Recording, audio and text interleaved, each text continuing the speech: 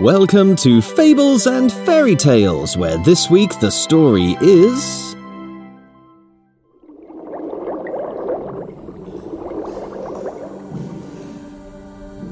The Dancing Mermaid.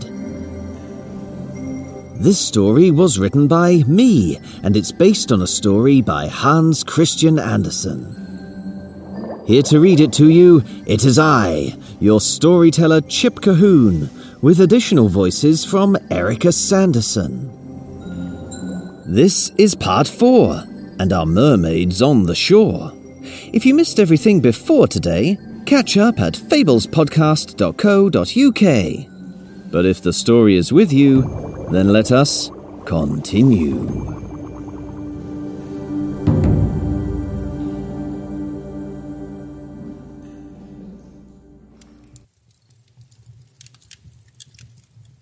The young mermaid awoke later to find herself inside a room with stone walls, on a bed that felt soft and dry. I must be inside the church-like building. Then she realized there were faces looking down at her. A landmaid, 2 landwomen, and a landboy. Her landboy. It's you! No, not you. You are the one enjoying this story. But now the mermaid had no water element to power her voice, there could be no drops around her words. So when the landboy said, "You're awake. Are you all right?" It didn't matter that the mermaid said, "I'm righter than ever now I'm seeing you again." Because without those drops, he couldn't hear her. The landmaid frowned. "Is she deaf?" One of the landwomen clapped her hands, and the mermaid's eyes opened wider. "You startled me.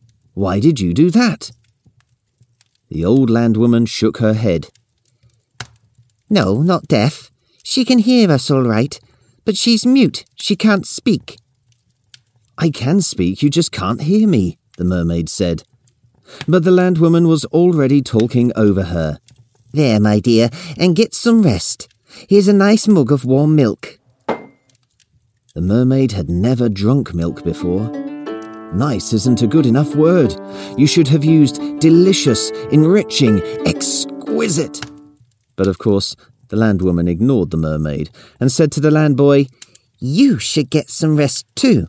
It's a good job you heard this poor girl crying out on the beach and went to rescue her. But don't forget, you've had a tempestuous night too. Your body needs to heal as well, so get back in bed. I'll ask Alice to fetch you some more milk too." The mermaid felt those goldfish circling inside her chest again, and now they were all blowing bubbles too. The landboy had saved her. I saved him, then he saved me. We are sure to be best friends. Oh, landboy, what's your name? But of course, the landboy ignored the mermaid. Instead, his eyes were fixed on the door that Alice the landmaid had left through. When Alice returned, the landboy's face lit up with a smile. Alice looked about the same age as the landboy and the mermaid, and she smiled sweetly when she handed him the mug of milk. He smiled back. The landwomen then called Alice out of the room with them, and the landboy's expression went glum again.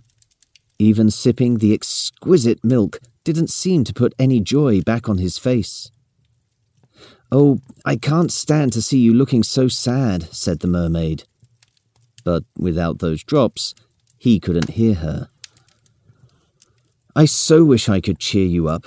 Ooh, I know, hugs can cheer you up without any words at all. Let me give you a hug." No, that's the mermaid offering to give the landboy a hug. I can't hug you while I'm telling this story, can I? The mermaid swung her new legs over the side of the bed and bounced onto her feet. Yeah! The pain was excruciating, like walking on lava. But without those drops, her cries were silent. She jumped up to get off her feet, but of course she couldn't stay up in the air. She landed back on her feet and... Yeah! She leapt again, waving her arms and spinning her body, trying to stay in the air for longer. But she had to come down. Aish! She landed on one foot, halving the pain. But she hopped straight off it and landed on the other, feeling a stabbing sting there too. After hopping from foot to foot, reaching out her arms to keep herself from falling, she eventually got back to her bed and sat down heavily, panting. Then she noticed the land boy looking at her, his eyes wide, his whole face alight with a smile. "You have such a wonderful smile."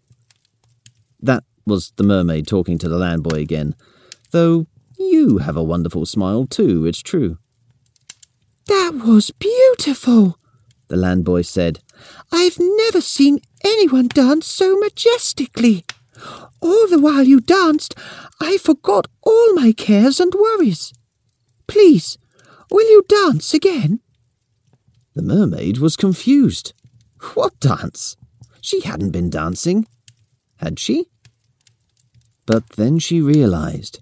He hadn't heard her cries of agony, so it must have looked to him like she was just dancing around the room. And it had made him happy. He called me beautiful.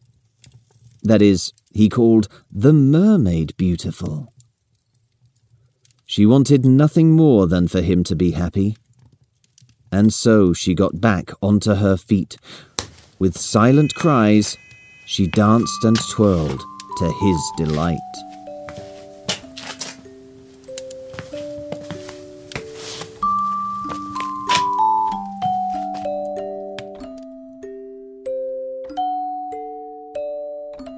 That was part 4 of The Dancing Mermaid. To find out whether the mermaid's dancing helps her make friends with the land boy and gain a soul, make sure you're subscribed to this podcast for tomorrow's episode. And if you're enjoying the story so far, please could you do a little thing for me? Please just take a few moments to write a short review of this podcast on your podcast player. Your reviews help other people to know the fun that can be enjoyed inside this podcast, which means you'll be helping us to spread that fun even further.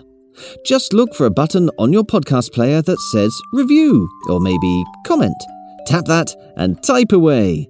Or if your podcast player lets you give us a heart or a star, or maybe many stars, that would be great too. Thank you ever so much. Right now, though, it only remains for me to say cheerio, and I hope to hear your story soon. So, cheerio! And I hope to hear your story soon!